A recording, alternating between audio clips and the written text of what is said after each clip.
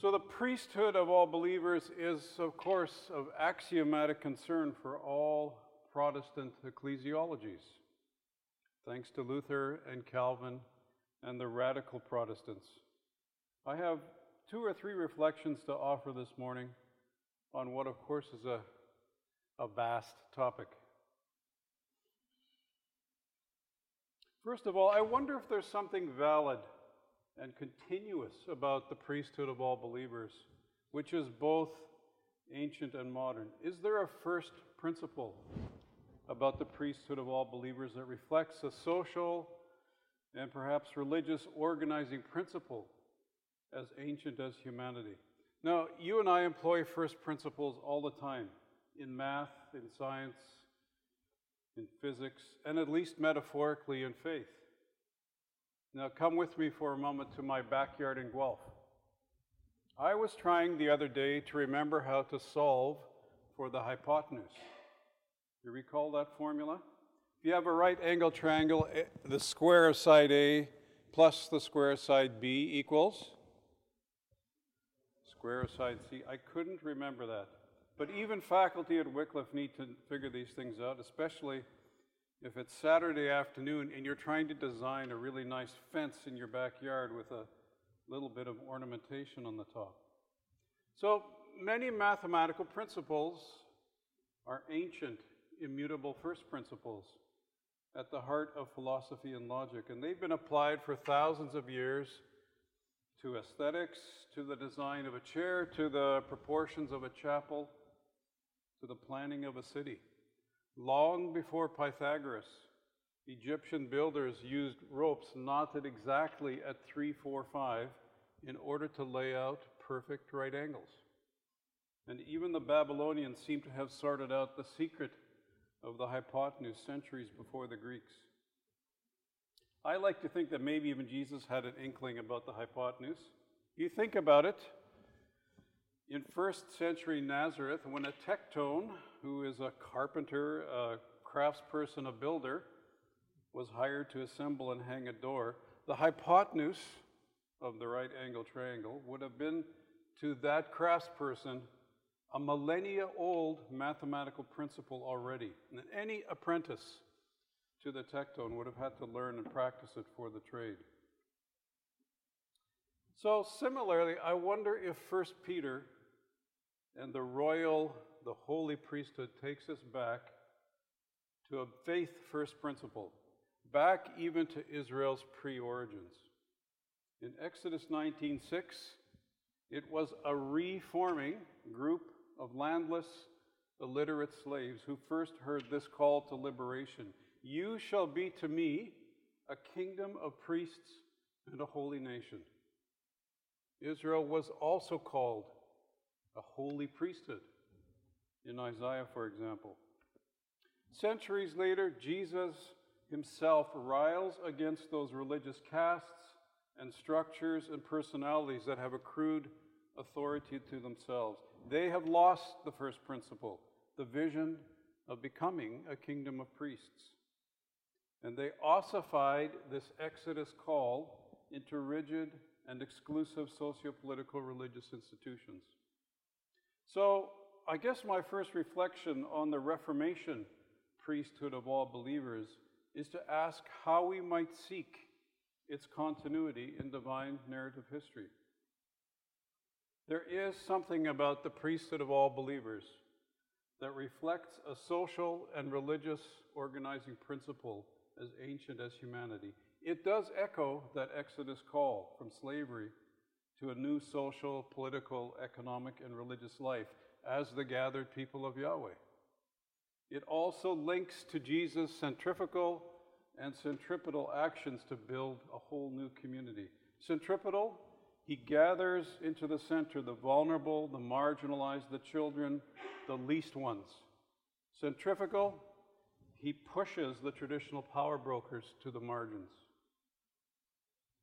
Well, there's much to be explored here, but I have a second reflection.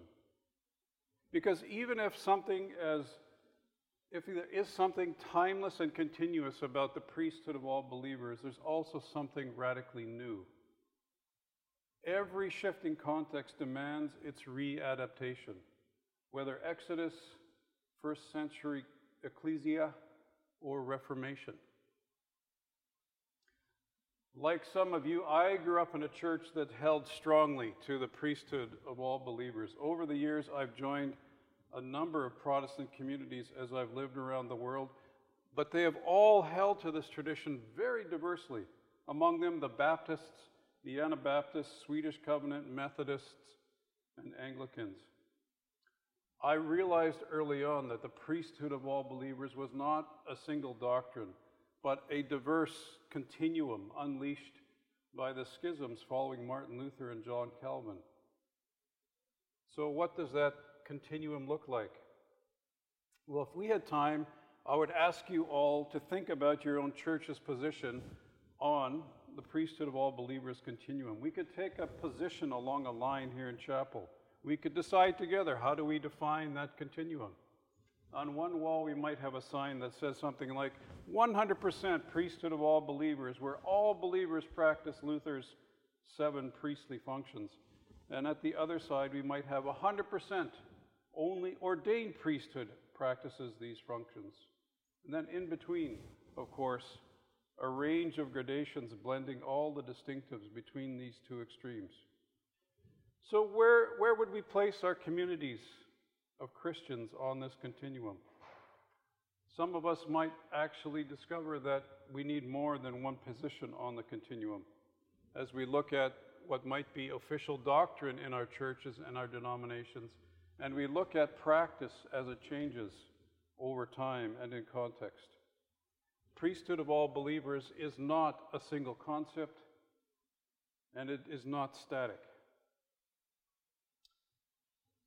This contemporary continuum is what 500 years of Reformation has given us. Martin Luther thought that the word priest should become as common as the word Christian, he said, because all Christians are priests. Luther, of course, was the most powerfully prolific and important teacher on the subject.